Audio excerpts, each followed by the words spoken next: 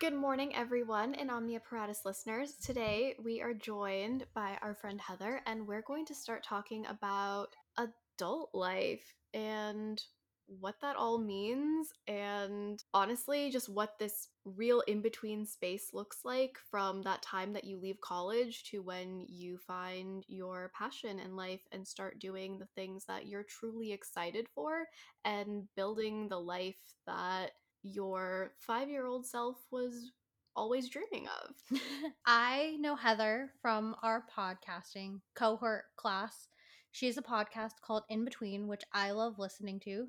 Similarly, Heather also loves Brene Brown and Gilmore Girls. We definitely had a lot to start chatting Yes. about, and we're excited to have you. Thank you. Yay. I'm so excited to be here. I mean, anyone who loves Brene Brown and Gilmore Girls are my kind of people. So, So to get started, Heather, do you want to just give like a summary, if you will, of like college major to what got you to Hmm. Australia?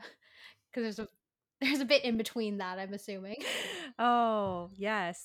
So, when I went to college, it's really funny because I think when I went to school, I always knew I wanted to do theater. So I grew up doing like performing and theater all the way through high school. And I got to college with the intent that I was going to be a theater major.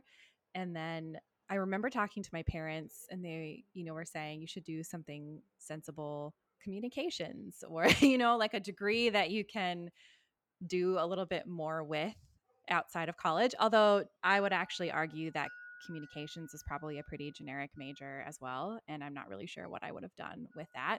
And I think it's changed a lot as well. Like, so I was in college like quite a few years ago, and I think the majors have probably changed a bit, which is good.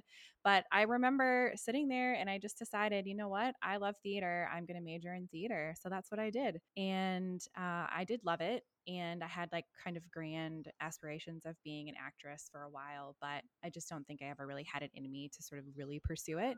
So when I graduated from college, I moved back to Minnesota, which is where I'm from. And I went to school. I went to college in Missouri, in southern Missouri. So kind of random, but that's where I went. And when I got back home, I was like, great, now what do I do with my college degree in theater? So I got a job working at a health insurance company, as you do once you've graduated from college with a very creative degree. So that wasn't very much fun, though. It was pretty awful, but I think I felt like I needed to pay the bills and be a responsible adult, which is like what you feel like when you graduate from college. And what kind of it was a similar that dilemma of like, well, what do I do with my theater degree?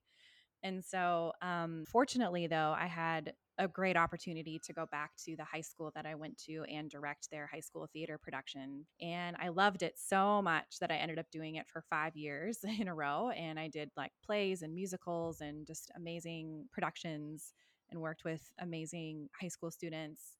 So I don't feel like my degree was like totally wasted at that point. And it was a lot of fun. It was still probably to this day one of the best experiences that I've ever had.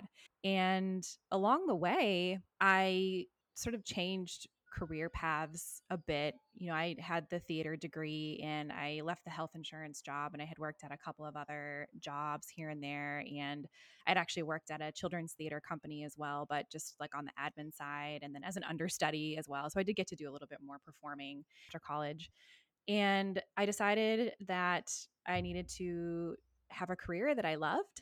And I loved being creative. And I'd always been like a bit of a, child artist and drawing and, loving creating. And so I had a friend in college who was really into graphic design. And that was really inspiring to me. So then I started pursuing graphic design and I bought myself a laptop and a copy of Adobe Creative Suite and I started teaching myself how to design.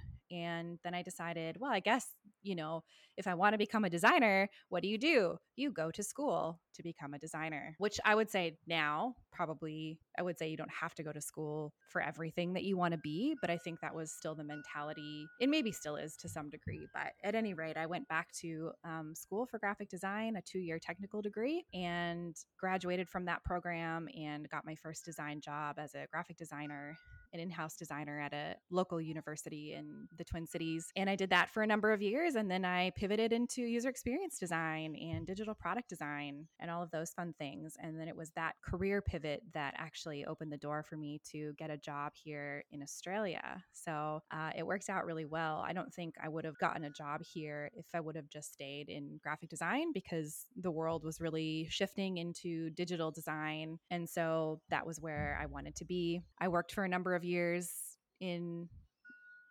UX in Minneapolis, and it was always a dream of mine to move to Australia. So I was able to find a company here in Brisbane, Australia, in Queensland, here where I am currently. And they sponsored my visa to come over and be a designer for them. So it was a pretty amazing opportunity. But I definitely think, yeah, all of that experience and kind of taking the chance on different careers is what really opened the door for me to get here. And yeah, this is where I am now, which is pretty exciting. So yeah, a lot more probably to fill in the blanks, but in a nutshell, that's how I got here. My God, there's so much to unpack. My first question is, what was your favorite? Well, I'm particularly have an affinity for musicals. So what was your favorite musical you got to Oh my produce? gosh. Well, we did High School Musical, and that was really fun. Yeah, that was pretty exciting. And that was right at the height of the High School Musical craze as well. And actually, I got to direct my sister in that. So she played Sharpay, which was really fun. Yeah. Aw, that's Um, so cute. but we did Beauty and the Beast and Singing in the Rain, which are also two of my favorite shows. So it's hard for me to pick between those three, but they were all really like epic in their own ways. But Singing in the Rain, we actually really did make it rain on the stage, and we had puddles and stuff. And the actors actually learned how to like tap dance. And if you've seen the musical, like they did all the iconic scenes and like dances from the show. It was pretty cool. Wow. Must be nice to have a theater budget. Yeah.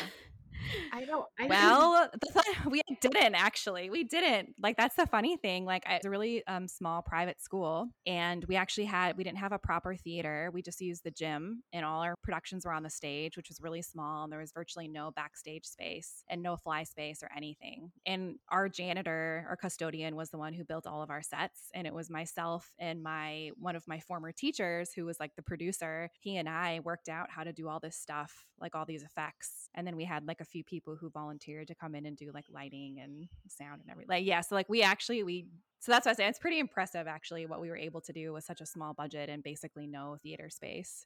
Wow. Oh my God, I'm completely in awe right now.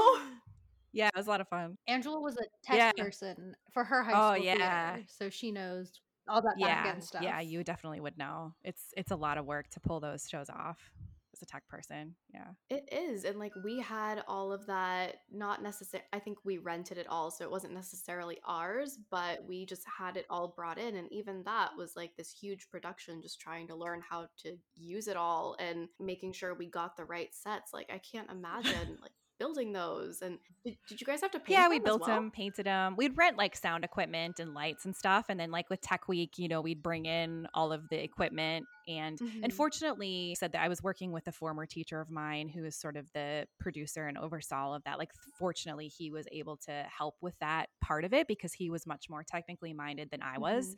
But he gave me totally free reign. Like I think of all of the experiences I've had in my life, I look back on that one as being the time where I actually felt like I had the most creative control over anything that I was really working on. Like he was awesome. He was so great to work with. We collaborated really well. I bounced ideas off him. He let me carry out my vision for the productions, and then he supported me in all the right areas. So it Hmm. was really cool. And then the students would volunteer, and a lot of them had been doing tech crew for years, their whole high school career. So they generally knew how to do the lights and the sound, and they'd come in, and alumni would come back and help us. Like we'd have like a super Saturday where we'd bring in all the equipment that we rented and put it all up, and we'd start tech rehearsals the following Sunday and then performances the following week. And yeah, it was pretty cool. Oh my gosh.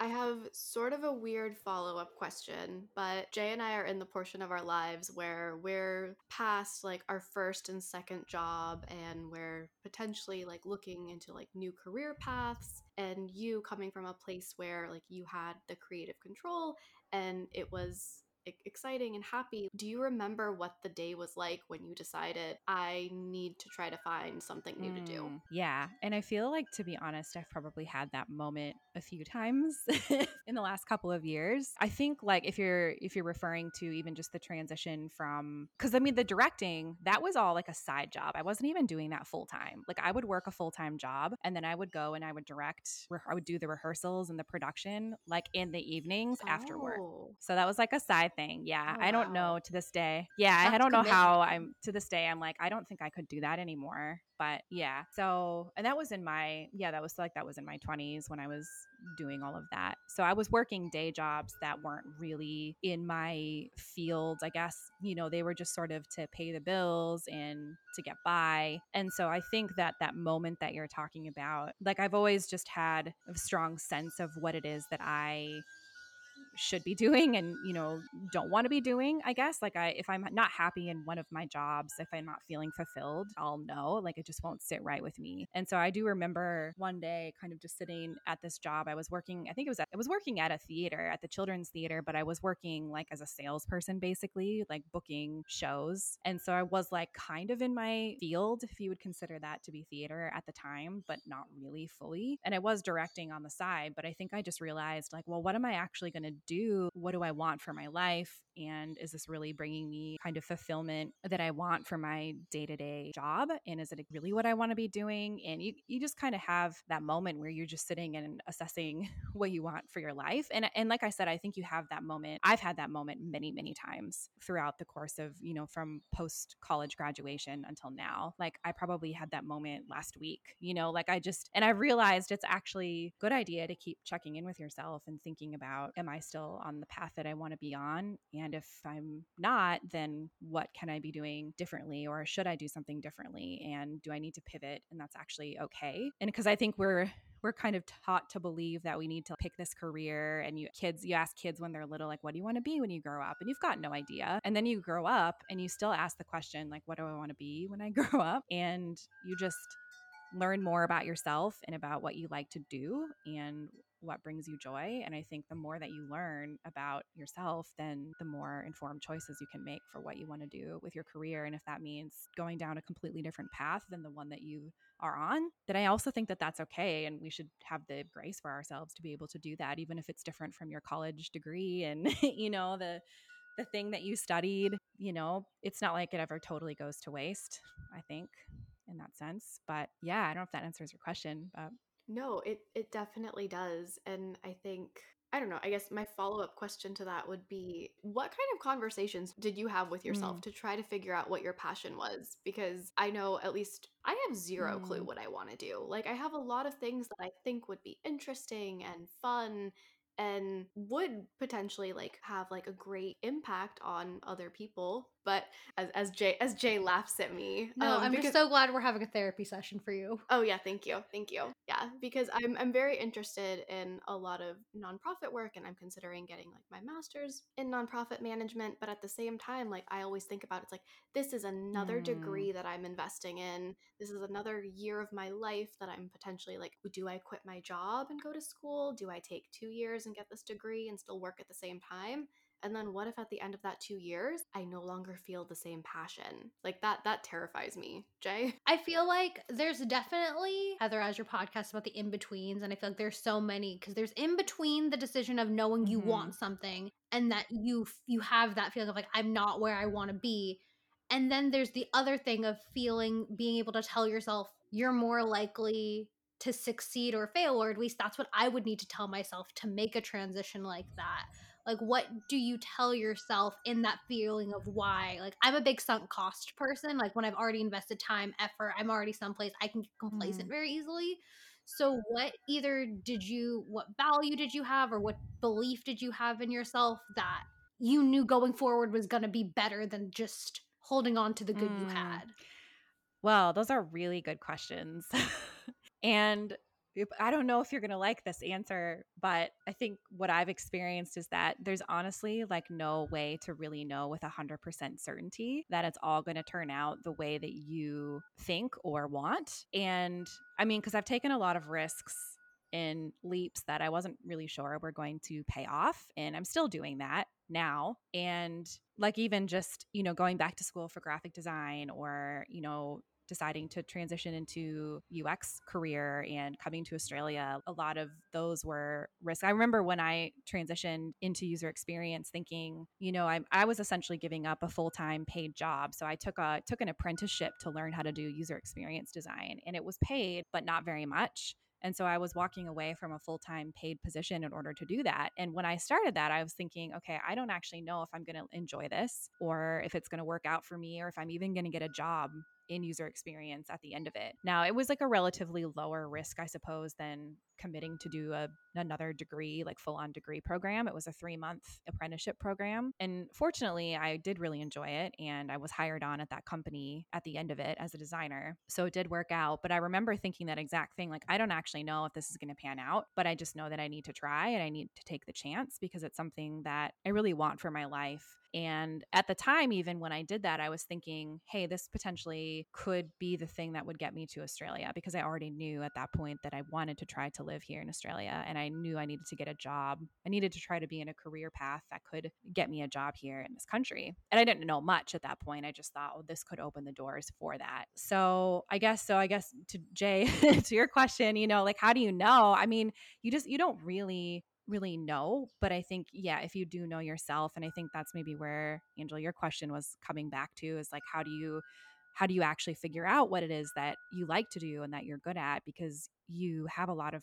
things that are of interest to you and lots of possible paths you could walk down, and it's hard maybe to narrow them down. And so I guess what I've done, what's worked for me in the past, and I talk about this on my podcast as well, but I just literally, I sit down in front of a blank wall and I get out a stack of sticky notes and I just write things out, and I just give myself the opportunity to be really curious and really explore what's inside. And I did this big exercise a year ago.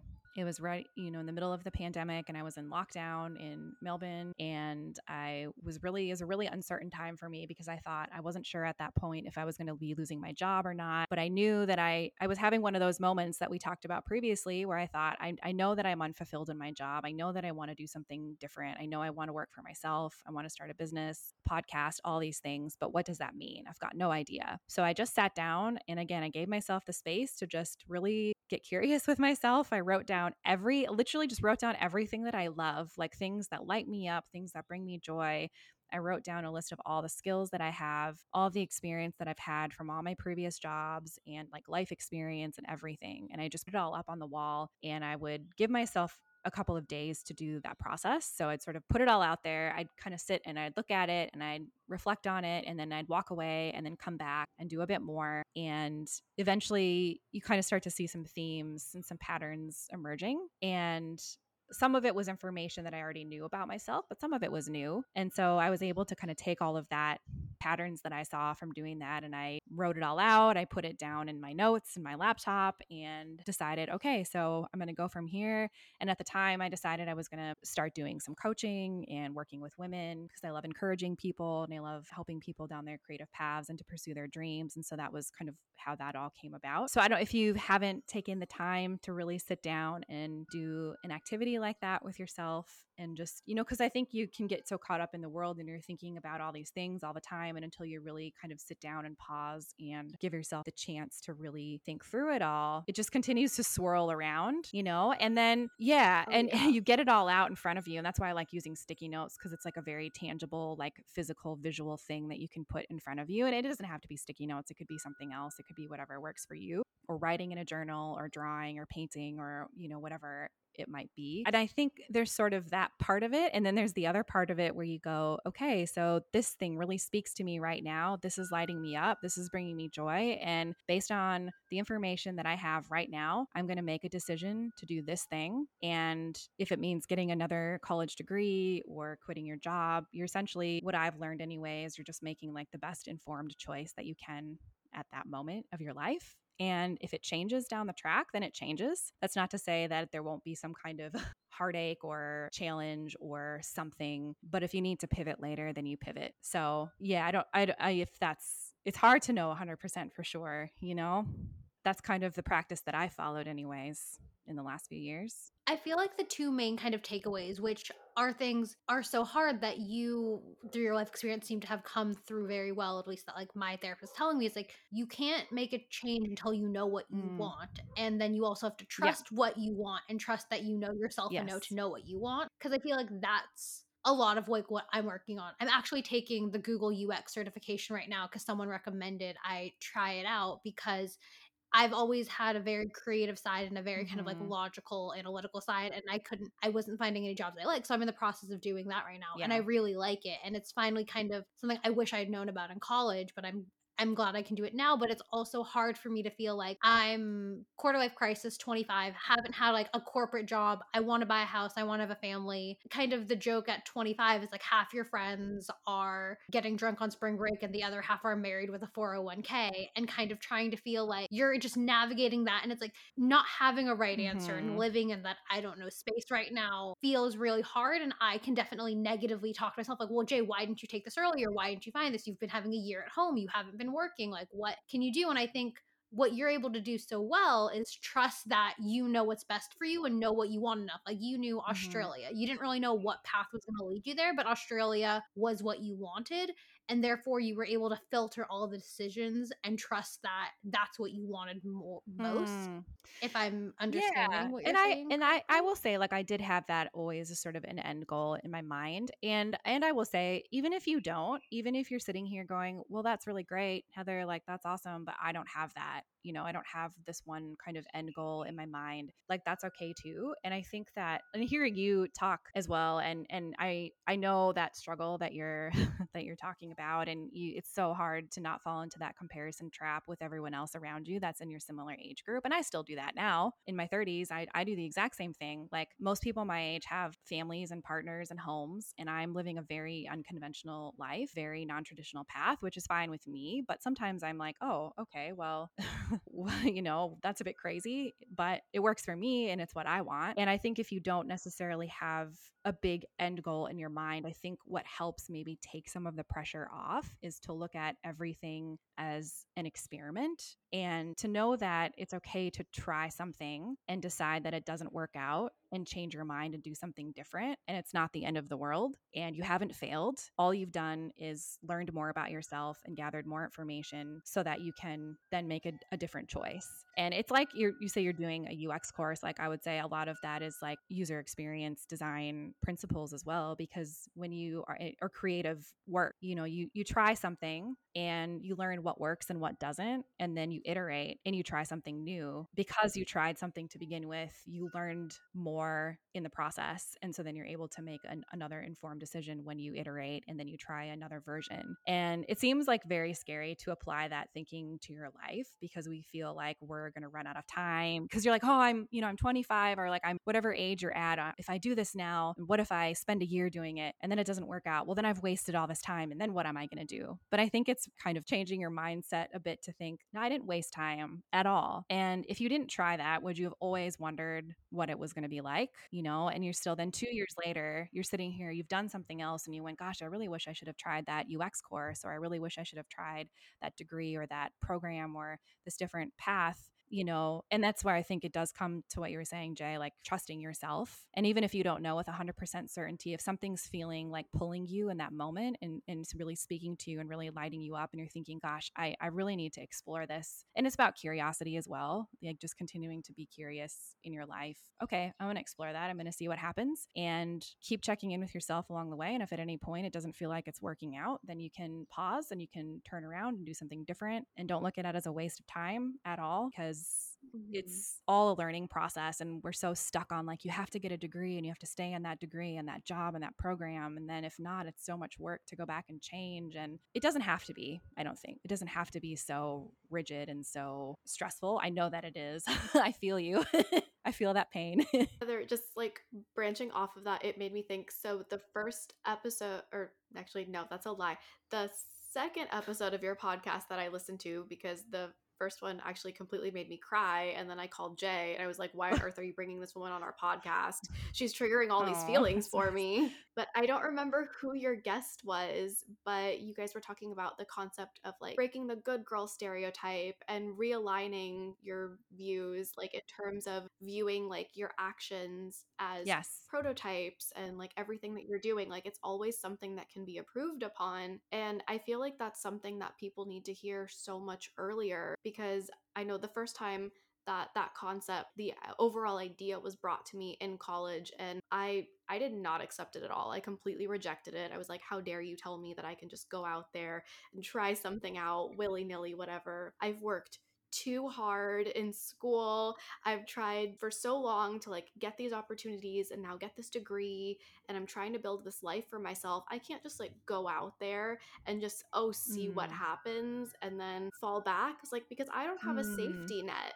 But I think it's something that we need to hear, because we actually like we do have a safety net. My degree is part of my safety net. Like my friends, my family, they're part of my safety net. Like even if I don't think of that, I'm not starting from nothing. And I think that's where we need to like really push that message out. Yeah. So help us please. How do we remember that we're not starting from nothing every time we start something Oh, it's a new? good question. And I think like to be honest, I'm still learning that for myself, that process. One phrase that I really like that I say over and over to myself is just, hey, Heather, look how far you've come. And you just pause for a minute and just remember everything you've been through. And when I start to get discouraged and feel like, what am I doing? And what have I really accomplished? Then I just like, wait a minute, just pause for a minute, look how far you've come. Like, see, even in the last year, in the last 6 months, and even before that, even just the fact that you got yourself here to this country and, that you even got yourself to this very place where you are right now in Cairns, Queensland, like the fact that,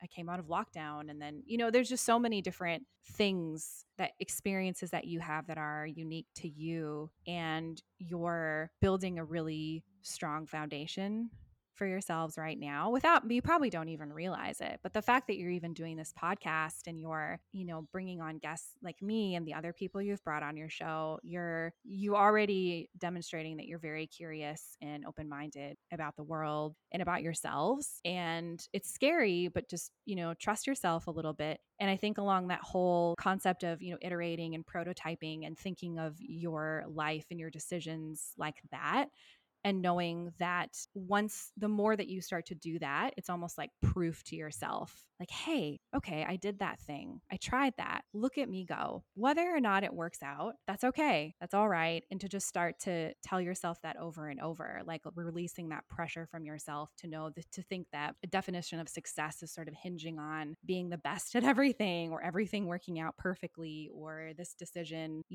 working out completely how you'd expected it to, because it doesn't.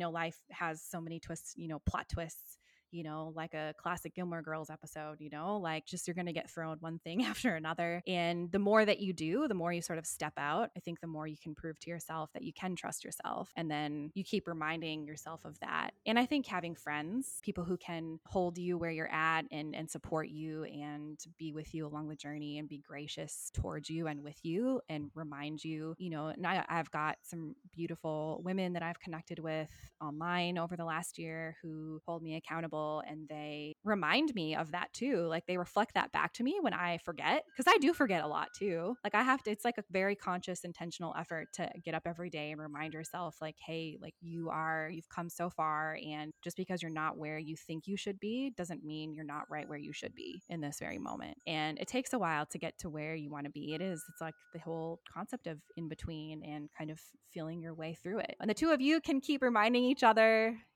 you've got each other, and I'm sure you have other friends and support as well, which I think you can't really do it alone, right? So just reflecting back to each other and saying, you got this. And hey, remember when you did this thing, you were so brave and you were so strong, and you can do that again, just like that. You can keep doing it. I feel like the thing with all of our friends, and I think just in your 20s and through life, but particularly in your 20s, being a young adult to an adult, everyone has something they're Yes. transitioning, whether it's friends who are getting married, whether it's jobs. So it's trying to find that balance of making sure you're filling Yeah. your cup and holding the space where your friends need it. Because I think a lot of times that's kind of where things get messy with friends and just things, because it's like there's always trouble trying to make sure that I'm someone who like very much is a ride or die friend, like, and will hold my friends' problems above my own. And what I'm fortunate enough to have learned as young as I have is by doing so, I can't be what they need when I can't be what I need for myself. And I think that's definitely something that we need to learn, and something actually that our lovely podcast coach Melissa told us in one session that I love. I think I'm gonna get this wrong. Ira Glassman. I don't know. He's a speaker of some sort. I don't know. She was explaining his concept of kind of creative graph thing, and he was explaining how every time you start something, there's this gap between what you like and what you consume in terms of art, whether it be a TV show or something, and then there's the where you're starting from doing it. So, like, example, like starting a podcast. We all love Brene Brown's podcast, but when we want to start a podcast, there's a knowledge gap between those things. And part of being in that in between is realizing, well, yeah, I haven't done the year's worth of research Brene Brown has. I don't have all the connections Dak Shepard has. I don't have all of those, but I know why I like their podcast, and I know what I want to emulate on my podcast. Or I have a lot of theater friends, know why I like X performance, and I'm going to take this singing note or that note or something in that, and being okay knowing you're always in the process of closing that gap between you and the expert you're looking up to. Yeah. I well, I think it's hard, for one, obviously, not to keep comparing ourselves to the people who are out there, and knowing, I mean, they have so many more years and experience and, on us, and that's okay. We can learn from them and we can grow from them. And I think I try to look at it instead of feeling like I'm comparing myself, or, oh, I can never be like Brene, or, yeah, I love Dax and Monica's style and all these, like, yeah, like you can, but you're not them, you're you. And you can learn from I've listened to different podcasts and hosts, and I kind of go, oh, should I be like them? Like, maybe I should try that. And I'm just like, wait a minute, is that my style? Is that me? Is that me being authentic? Because if I don't show up as authentically me on my podcast, then people are going to know that.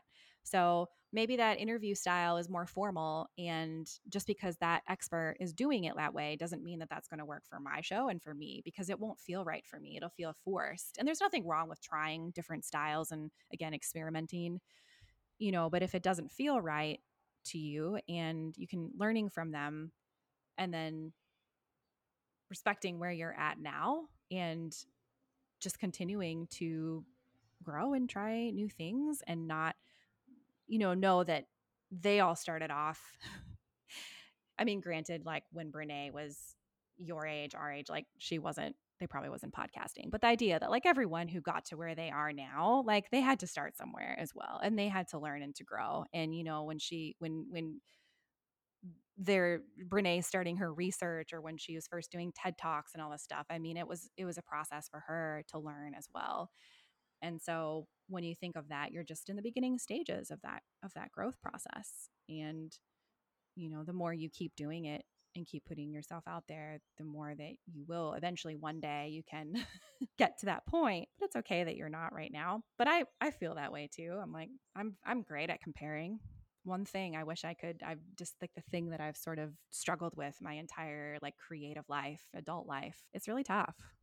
Well, you were talking about friends too, I guess, before that, but I don't know if you wanted to talk about that again as well. Your friendships. Oh, no, I always have the question from my favorite topic, Oh dating boy. and boys.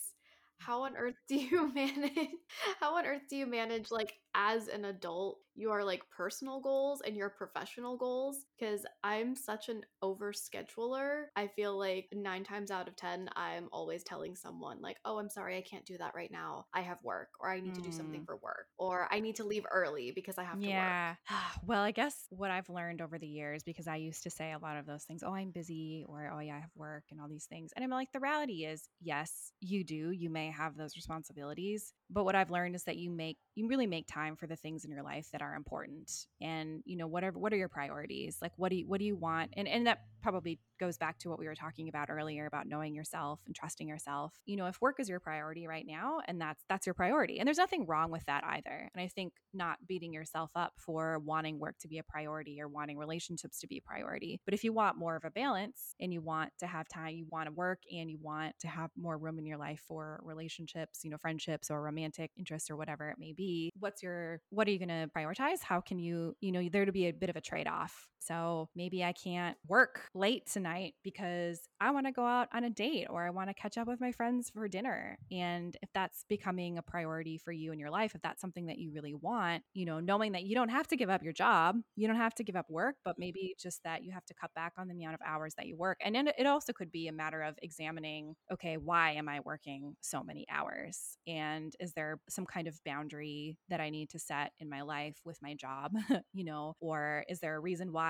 Am I working hard because I feel like I need to get ahead, or I feel like it's something I should do, or I'm feeling obligated or guilty? So, there could be a whole array of things kind of tied into that. But yeah, you make time for the things. You can always figure it out. I firmly believe that you can figure out a way to make it work. You can find a balance. Yes, there's trade-offs, but what's important to you. And hard when you're trying to get ahead, I realize, when you're young and you're like, oh, I feel like I need to work 10-hour, 12-hour days to get ahead in my job. But I've worked so many different jobs and throughout my career, and I just think, like, is that really worth it? And what's kind of there's like this whole, I think there's like maybe a whole culture shift that probably needs to happen behind that, which probably is a whole different topic. If I'm busting myself that many hours, to work that hard, like, what is it all for? And I'm a firm believer in quality over quantity anyway, and that it's not necessarily I have to work a 10-12 hour day at work, because I could actually do much better quality work in a normal amount of time. I don't know your full situation, but yeah, it's just, I know that those are some of the pressures that come with trying to find a career and get ahead in a job. And it's again, I do think there's a lot of cultural pressure and expectation, especially in the US. Not that it doesn't exist here in Australia, but there's definitely more of a healthy work-life balance here, I would say, that the US definitely doesn't promote. At least I don't think so. It's been a while since I've been there, but I don't think so. Yeah. It still doesn't. Still doesn't. I think it's gotten worse. Maybe. Yeah. The pandemic for some people I know made it better because it was harder to get to people, and then some companies made it worse because you can check your email at 9:30 at night. You can do danger.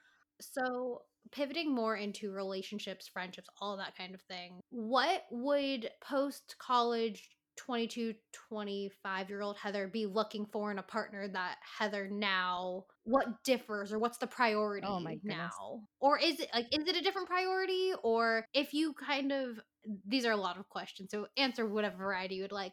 If you could kind of, where you are now, look at yourself, then kind of like smack yourself on the head with one lesson of like, focus on this, or look for this, or you don't want, or this isn't a red flag, or this is a red flag. Like, what would kind of those messages oh my gosh. be? Well, gosh, there's a lot there because, and I don't know if you listened to any of my podcasts. I talk about my story a little bit, but got married when I was 22, and I'm not married anymore. And so, I think that question is pretty relevant for me because I definitely think Heather now is so much more wise and in tune with herself than 22-year-old Heather was. And I think I've always been pretty mature and self-aware. That being said, when I was 22, I don't think I really knew myself as fully as I do now. And I think I felt a lot of pressure just through culture and just through the way that I was, like, in my upbringing, to get married young, and that's just kind of what you did, and that's what I saw all my friends do. And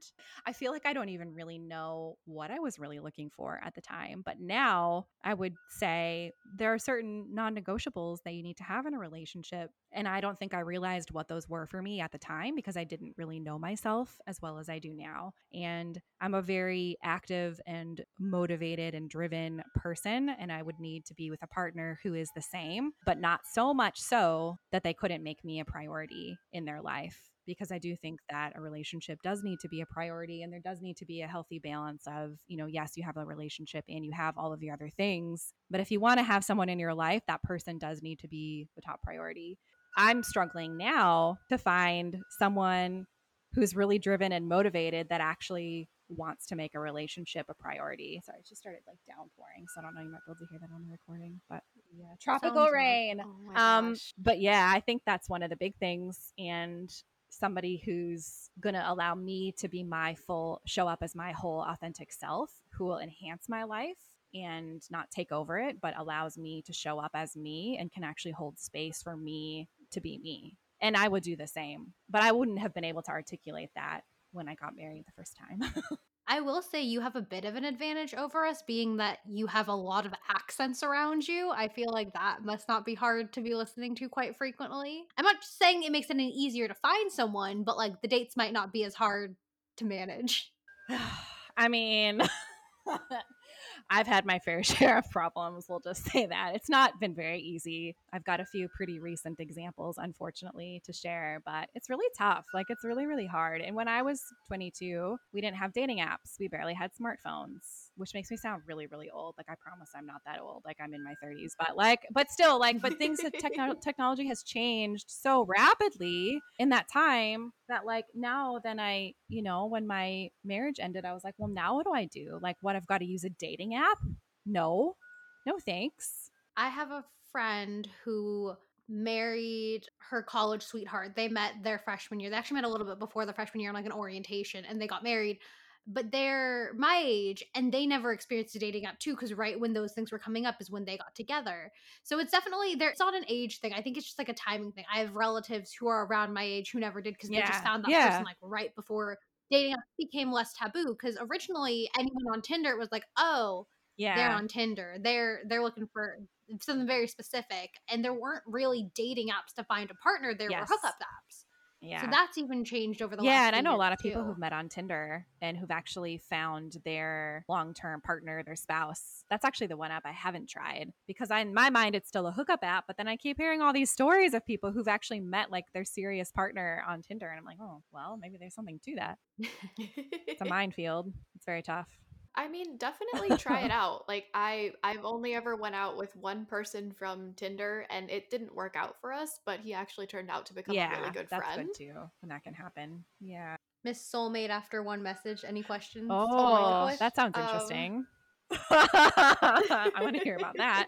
I have some very high expectations for one person, but I also just tend to get a little overexcited when I reemerge on dating apps. Like, I've only been swiping for a month now? Maybe I don't know. Month. This is the first time we've been together in person since pre-pandemic. Wow. And she comes over and is like, oh my God, I have a soulmate. I found a soulmate. And I was like, oh, okay, like cool. In our friendship, one of the boundaries we have is around each other's dating lives. Just we get a little too entangled in them. So we try to keep some boundaries. So I'm like, oh, great. And then she's, do you want to see him? Like, when you're ready, you can tell me about him. And then she shows me and I'm like, you met him 2 days ago. She's like, yeah, well, he responded. I'm like, oh, so he's your soulmate because he's continued a conversation. Like, yes, we know this. I'm like, got it. That's our definition of how this is going. No, he was not my soulmate because he responded. He was my soulmate because he was the one to respond most recently. Okay, there's a difference. So is your new soulmate the next person who responded? Did they replace him? What is your definition of? I was gonna say, what is your definition of soulmate? Like, is it just related to dating apps, or is there like a bigger definition of soulmate for you? Oh, no. My true definition of soulmate actually comes from vintage Melissa Joan Hart, Sabrina the Teenage Witch, when your soul stones match. Very good. Oh my gosh. That's good. Yeah, I'm looking for something a little more, but this guy seems interesting. He's very into basketball. Oh, as am very I, good. So. That's a very good common interest. Yeah. To start with. Yeah, and he's actually been polite about it. Like, other guys that have responded to my interest in basketball on the app have been a little bit more misogynistic. Yeah, well, yeah, I was gonna say they like to start an interrogation, but that's just a better way to put it. I feel like the thing with dating apps, which is so hard, I literally thought of like putting on mine, like, tell me your favorite Brene Brown quote, because at least it tells me something about it gives me something to work off of. One of the ones I put on one of my dating apps, which a few people have answered and I've screenshotted their answers. They weren't cute, so I didn't match with them. But tell me what your favorite TED Talk is. Because I feel like one, I learned something and I'm a very curious person. And two, it lets me see what they think is interesting.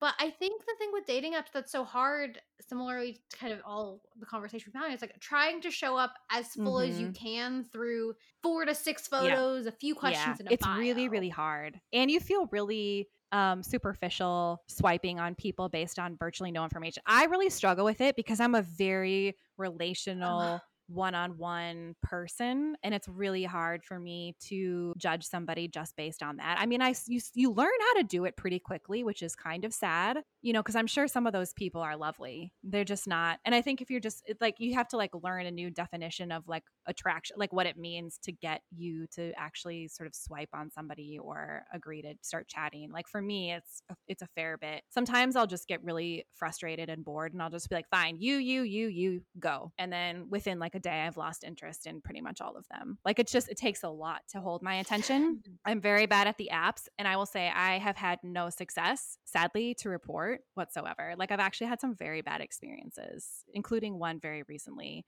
Oh who no. was a lot older, who I thought was like going to be very mature and like on my level. Like Brene Brown fan, self-development fan, but not quite what I was expecting. Oh no. It's very disappointing. Still, When they're still working men, through it's a that little bit one. different. Yeah, still working through that one, to be honest. So it was very like just did not turn out how I thought it was going to turn out. I was expecting a lot more from someone who was older and more mature. So I'm like, now what? Here was someone who was like, yeah, what what do you do? It's really tough. I definitely understand that being on apps because, like, I'm not trying to tout myself as someone who is super empathetic and kind and does this, but it's like I don't like the superficial, like, yes, no, like, based Yeah. on this.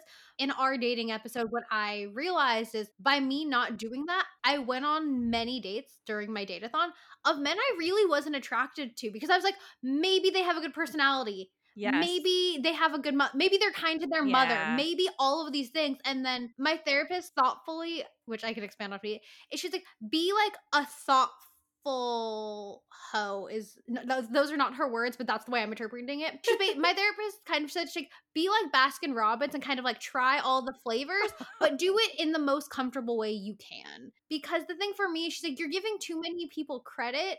Angela knows I went on the second date with someone who I really didn't want to go on a second date with. And I was very against the second date. because he was just very much doing behaviors I didn't appreciate. But my thing was like, well, maybe he was nervous on the first one. So like, let's go to the second one. And then I was like, I definitely don't like you. And it's like, for me, trying to find someone I like is so hard. So knowing that I could be making someone feel that way and that I don't reciprocate, I just feel like an awful human. So then I'm like, well, maybe, or I can try. And it just like, it's hard.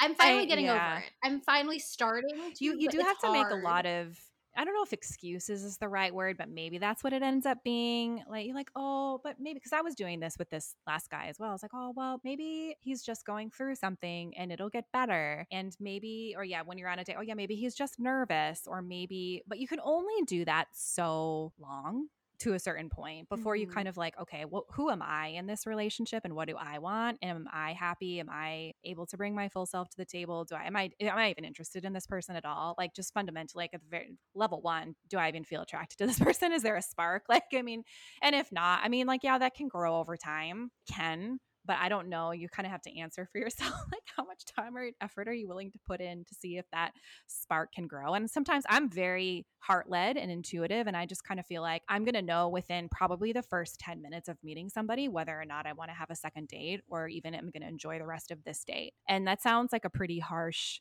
judgment, but to be honest, for No, dating I apps, do the same thing. It's that's what I true. do. And I went on when I was living in Melbourne. I was trying different flavors, right? Like your therapist said, like I was just like, all right, fine. Like I guess I have to do this thing, like very begrudgingly. So sure, you seem nice enough that I have like a casual drink with. Great. And then like within 10 minutes, I was like, yeah, no, pretty much right away. But then the ones where I think, oh, this is really something, like the last two guys I've had experiences with, and then they just turn out to like, it's just shocking actually how different they actually end up being. And I end up being like, what just happened? Like what actually just happened? So I don't know. They're feel It's very weird. catfishes. Emotional catfishes. I feel like the thing which like we're not, especially as women, we're not told enough. The first question should be is not does he want to date me? It's Yeah. do I want to date him? And my Yeah. entire life until around now, I was told, does he like me? And only recently have I started like, do I want to go on a date with you? And honestly, for most of the guys I've gone on a date with, The answer has been no. Yeah, that's so good. That's definitely the Like, way to approach it. it feels such like a foreign concept, even though it's so simple, because my entire life, my friends at high school in the lockers, oh, does he like me? Did he leave a note in my locker? Is he walking me to class? Like, what does he think? Does he like me? What does he mean by this text? And it's never like them saying like, do you think, like, do I like him? It's always, especially when it's your friends, they're like, oh, do you think he likes me? Versus the question of like, how much do you like him? Which is the question we should be asking. conditioning Yes. women to be Yeah. asking. I agree. And I do think there is a big shift because when I was in high school and grade school, yeah, it was all about that. Like, oh, you tell your best friend, like, oh, ask him what he thinks about me. Does he like me? And to be honest, I flat out just put it out there now. I'm like, hey, I like you, or hey, I'm interested in getting to know you better. But like, where you at, you know? And generally, I think that seems, and I don't think it's a very scary thing. Like I think for a guy, hey, that would be refreshing to have a woman who knows what she wants and who's honest. But I don't know if that puts Oh, people guys off, love but it. I don't have a very high success rate. Although I feel better because then I feel like I've at least put myself out there, spoken what I want. And then if they don't feel the same way, well, at least I know and I'm going to walk away and I'm not going to waste my time anymore. So I guess if you consider that I don't have to invest any more time and I save myself from getting a broken heart, then I guess that is what could be considered a high success rate.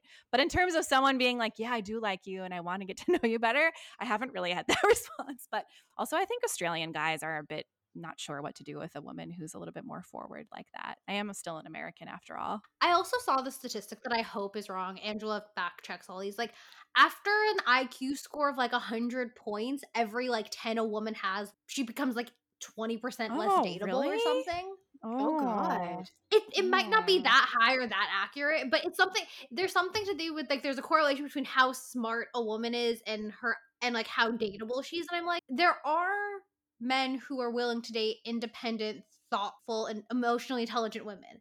However, as we're kind of going through this transition phase of time's up and kind of learning how to renegotiate and letting men have that openness, because one of my favorite things in Brene Brown's book, the first one I read, was her explaining how she had one of her main talks and there was like a guy and a girl, and the girl was like, my boyfriend only liked me for my body, and he's like, well, that one guy's a jackass, but when I cried to my wife, she had no clue how to handle me, know what to do with me, and like she wanted to leave me because women say they want emotional intimacy and they want men to do that, and then when men cry or do anything, women are like, whoa, like, but like, build me a house. They say one thing and then the women aren't encouraging the men to do it. So I also think it's about trying to make sure you're really preaching and living and wanting what you're asking for.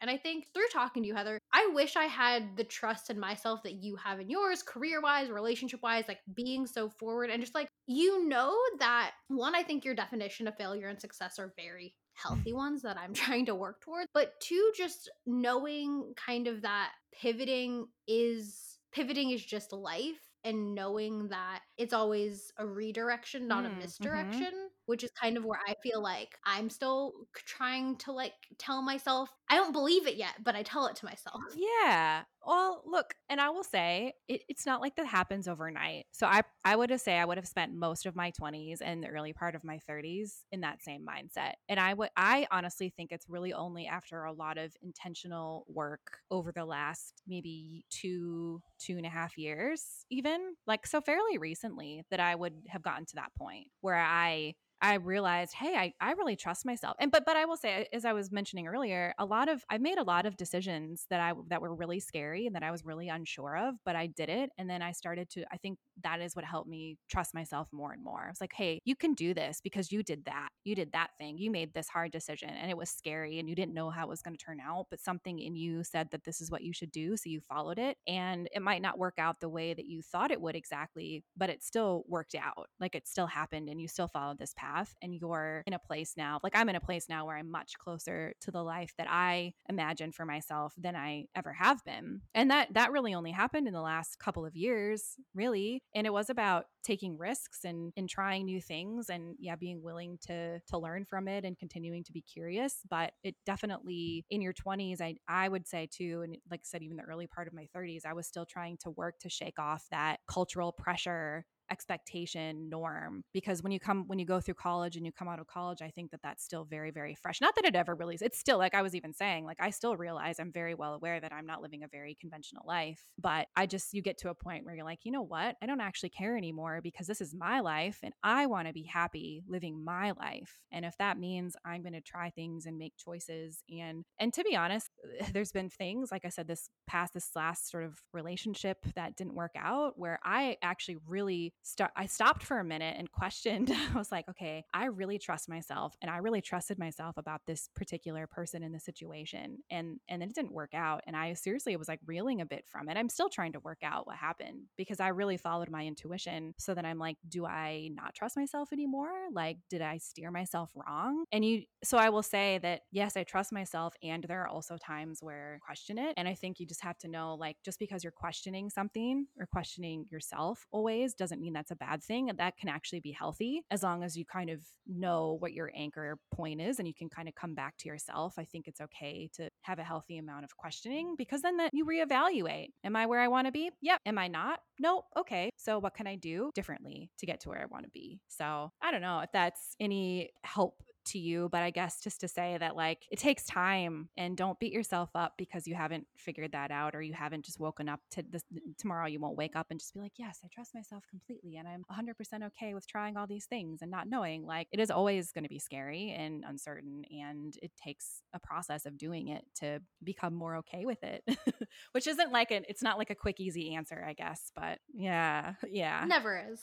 Did you read Untamed, Glennon yes, Doyle's book? yes. 100% yes. Okay. So good. So you own it. You haven't read it yet, right? Correct. Okay. Well, she has this one story about her daughter and the Yes. polar bears. I'll explain to you later. But I think the end point of the story is, what if all of us who care, all of us who are seeming kind of off, who are more spirited, who are more emotional, we're not the off ones. We're just the ones who are actually realizing the life we're living in, kind of like Inception, Truman Showy. Like, what if we're just the ones who are really seeing things for what they are, and everyone else's heads are just in the sand? And I think looking at things that way has really brought me some comfort of, like, when you were bringing up like what conventional is, like, yeah, but conventional doesn't mean happy. So why are we striving for conventional when we could strive for happy or joy or play? Like, why are we striving to be conventional? Right. And like, it's a great question, but that's what we're bombarded with. And then when you actually stop to think, wait a minute, so I was doing the thing that everybody told me I should be doing, but that's not actually making me feel happy or fulfilled in my life. Okay, what does that mean for me? Yeah, what does success look like for me? What is a fulfilled, joyful life? What is getting up in the morning, doing something that lights me up look like for me? And okay, great. Well, then I've got that picture in my mind. So what do I need to do to get there? And then it becomes about just breaking it down into really practical steps. Like, how do I, what's like logically, tangibly, how do I actually get to that point? What can I do? What's like the next right step? Which, if you're a Disney fan, in Frozen 2, Anna sings that song. love it. Yeah. And Kristen Bell, like when I first saw Big that fan of movie and she Kristen. sang that song, I was like, oh my gosh, this is speaking to my life right now. And she just sings, do the next right thing. Honestly. And I was like, that is like the theme of my life. I feel like, yeah, that's all I you cried. do the next right I thing. cried in the If that's all that you really, that helps you, like, just do the next right thing. Don't think about 10 steps ahead. What's like the next right thing? I mean, do think about what you want and your goal, but like not to the point where it's so stressful and you feel so controlled and attached to that one outcome that it kind of paralyzes you from trying new things and experimenting. I think over here we call that attainable goals, which started for me like post college when I was freaking out because I'd gone through a breakup and I couldn't find a job. That's not where attainable goals came from. No, it's not. So there's so the term goals is just like, in people are like, oh, that's couple goals, that's whatever. Well, one of Angela's favorite shows is the Mindy Project. And I haven't seen it, but she shows me Mindy Kaling and whoever the doctor lead is and like the love interest. And I was like, oh, that's attainable. And here's the thing. This was my internal misogyny, white supremacy, patriarchy. Like, they're not a very attractive couple. I'm not saying that they're not pretty. They're not as conventionally attractive as a lot of people on TV are. So I was like, oh, they're attainable goals. Like, I can be that pretty and date a guy like that. Like, I could reach that. So that's like how attainable goals was. But are you settling then? Are you settling for your life? That is another way of looking for it. No. So it's a way of saying it's almost like your next step. It's like, okay, it's like, this is like you're taking one step on the stair. It's like, don't think about taking like 5 Yes. steps at once. It's like take one and then the next one until you get to that 5th Yeah. step. Well, and I think that's a really healthy way to look at it, because the trap that we fall into, and like this has been so much of my life, what I've worked on as well is like, again, thinking about, I know like the big goal that I might be trying to work towards, and I get really overwhelmed because I'm already trying to think 20 steps ahead, when in reality, exactly what you said. You should really only be thinking about what's like, again, do the next right thing. Like what's like that immediate step that's right in front of you, that little bite-sized piece. It doesn't have to be this like, I have to do all the things right now. I have to like save the entire world right now. It's like, okay, well, if you want to save the world, what's like the first thing? First, you probably need a really cute outfit. And then, you know what I mean? Like you just break it down like that, I like that agree. tiny I of a agree. piece, you know, if it's going to a new degree program, like researching a school or figuring out what it is you want to do with that degree. Even, do you even need to get a degree? Is there another way to achieve what you want without getting a degree? Because I think that's actually probably pretty true. Like, I don't really believe you need to have a degree to do everything anymore. And I think that's probably a very cultural expectation that's been ingrained in us. Like, I could have easily learned how to do I already taught myself how to learn graphic design. When I went to school for it, most of the intro classes was stuff I had already taught myself how to do. And then I was like, well, what am I even doing here? Like, I could have just, so that's something to consider. So maybe the goal isn't getting a degree. The goal is like, what do I think the degree is going to solve? Like, what purpose will it have? And then if there's like another end goal beyond that, like you want to work for a nonprofit or start a nonprofit, whatever the case may be, do I need a degree to do that? Maybe the answer could be yes. Or maybe there's another way, there's another solution or another path, or maybe you could like volunteer, or you connections in that space, or I don't know all the specifics, but potentially just exploring what other paths are out there that don't require, the kind of, commitment that a degree could be. Like just allowing yourself to think outside the box a little bit. I know I could put this in the show notes, or I could just say this now. The degree definitely comes from Yeah. a fear Yeah. base. Yeah. Like Yeah. it totally does, because I did work for a nonprofit for a while, and like it was a very fulfilling experience and I loved it, and that's why I'd love to get back to it. But just some of the things that were presented to me in terms of like my qualifications and my education level like weren't exactly the greatest. So I was like, oh, I need more. Like I should do more so that way I can come back to this. But I know it's not necessarily needed, because worked with like other nonprofits like on a volunteer basis and things like that, and I've heard the people's stories about who's running it, who the CEOs are, like those VP positions, and none of them have like formal master's degrees, and none of them even have like undergraduate degrees necessarily in anything related to business management or nonprofits. Well, that's Yeah, like, so and there you go. Like that. And if it was one person who told you that, like if it was maybe somebody you worked with or encountered who said, hey, you really need to have more experience. I don't know for sure, but let's say it was one person or even a few people aren't always the expert. And I think it is like you've gone out and you've done a bit more research, and you've seen that there are other people working in that space who don't necessarily have a degree, but they're still successful and they're still doing that work. And so I do think that, because I was at that similar mindset. Like I said, when I went back to school for graphic design, I was like, oh, I better get a degree in this, because then that means I'm qualified to do this work. And I don't think that's the case anymore. I mean, obviously, like if you want to be a doctor or a psychologist, or like there are some jobs for which, yes, you do need to have proper qualifications. But I think probably a lot more careers and jobs now than we think, you probably don't, like a degree doesn't mean that necessarily you're qualified. I think there are a lot of other paths. It's just about trying to figure out what those paths look like. And it is different. It is scary. You're right. Like something interesting about that American mindset around having a college degree. And we get so, like you said, it is like a fear-based thing. Like, oh, I have to have a degree because a degree means that I can do this work. right? It's very interesting. I don't think people are ready for this conversation, but I don't think No, everyone I should don't go to either. college. I 100%. Like if I ever have kids, I would be like, it's okay if you don't go to college. Do what you want to do. I know it sounds really like, do what you want to do, but like, no, like seriously, like, and here in Australia and in the UK, Europe, other places, like they have a totally different mindset about college. And a lot of them, they go to college, right? And they are college educated, but a lot of them take gap years and they travel, they spend more time abroad, which is not something, I mean, Americans do that, but I don't think it's as highly encouraged. It's hurry up and get your degree and figure out what you want to do so you can graduate and start making money and buy your house and have your 2.5 kids and your dog and all that stuff. Like, Oh yeah. Oh no, actually, super fun fact about Australia. Apparently, the country has a really great like paramedic program in college, and you can get like some sort of degree in emergency medicine, and they actually supply the United States with a ton of paramedics. oh, That is cool. Oh. I have known a few people who have gone through that Mhm. program, but I didn't know that they supplied we supply the US with. That's cool. Yeah. Yeah, so I guess like you guys have so many well-trained emergency Oh, response well. officials. Like we've started to poach Well, them. maybe that's why. Well, I was going to say I've been hearing on the news that the emergency response times are very slow, and there's Oh, actually not no. enough like emergency responders. So We're taking. I don't Oh know my if that's God. why, but that's been like Oh. in the news headlines that there hasn't been. I mean, Yeah. That would be just like us. we took all the COVID vaccine, so this also. I mean, wouldn't that's true. Yeah, boy, surprise we me. could really go down a rabbit trail with that. Like, what else? Do you have any final? I have a final question to end on, unless you have any more in Oh, this film. No, Okay. you're all good.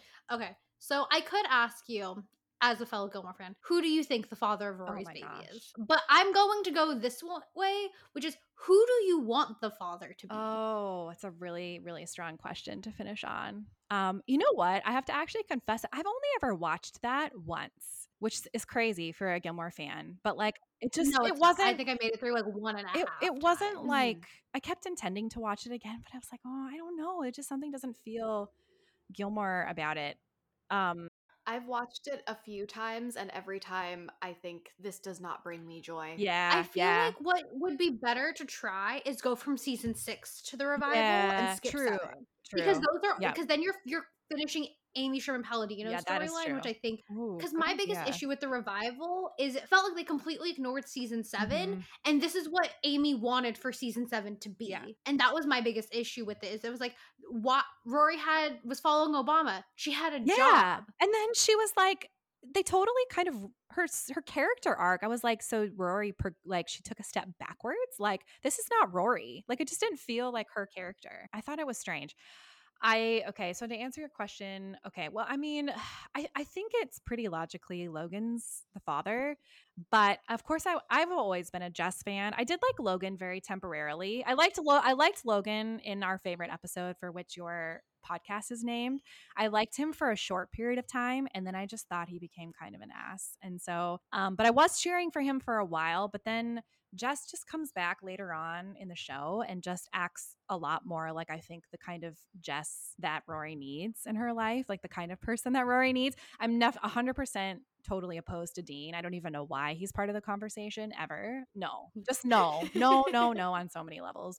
And I don't really like their storyline in the revival. I don't really like the fact that Logan's like engaged and then Rory's like on the side. I really don't like that. Mm-hmm.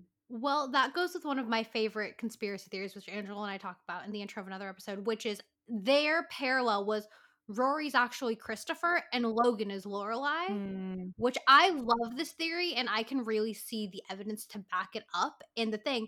So the fact that Rory's still kind of sleeping with Logan in the rival while he's married, it's kind of like Chris going in and out on Lorelai Yeah.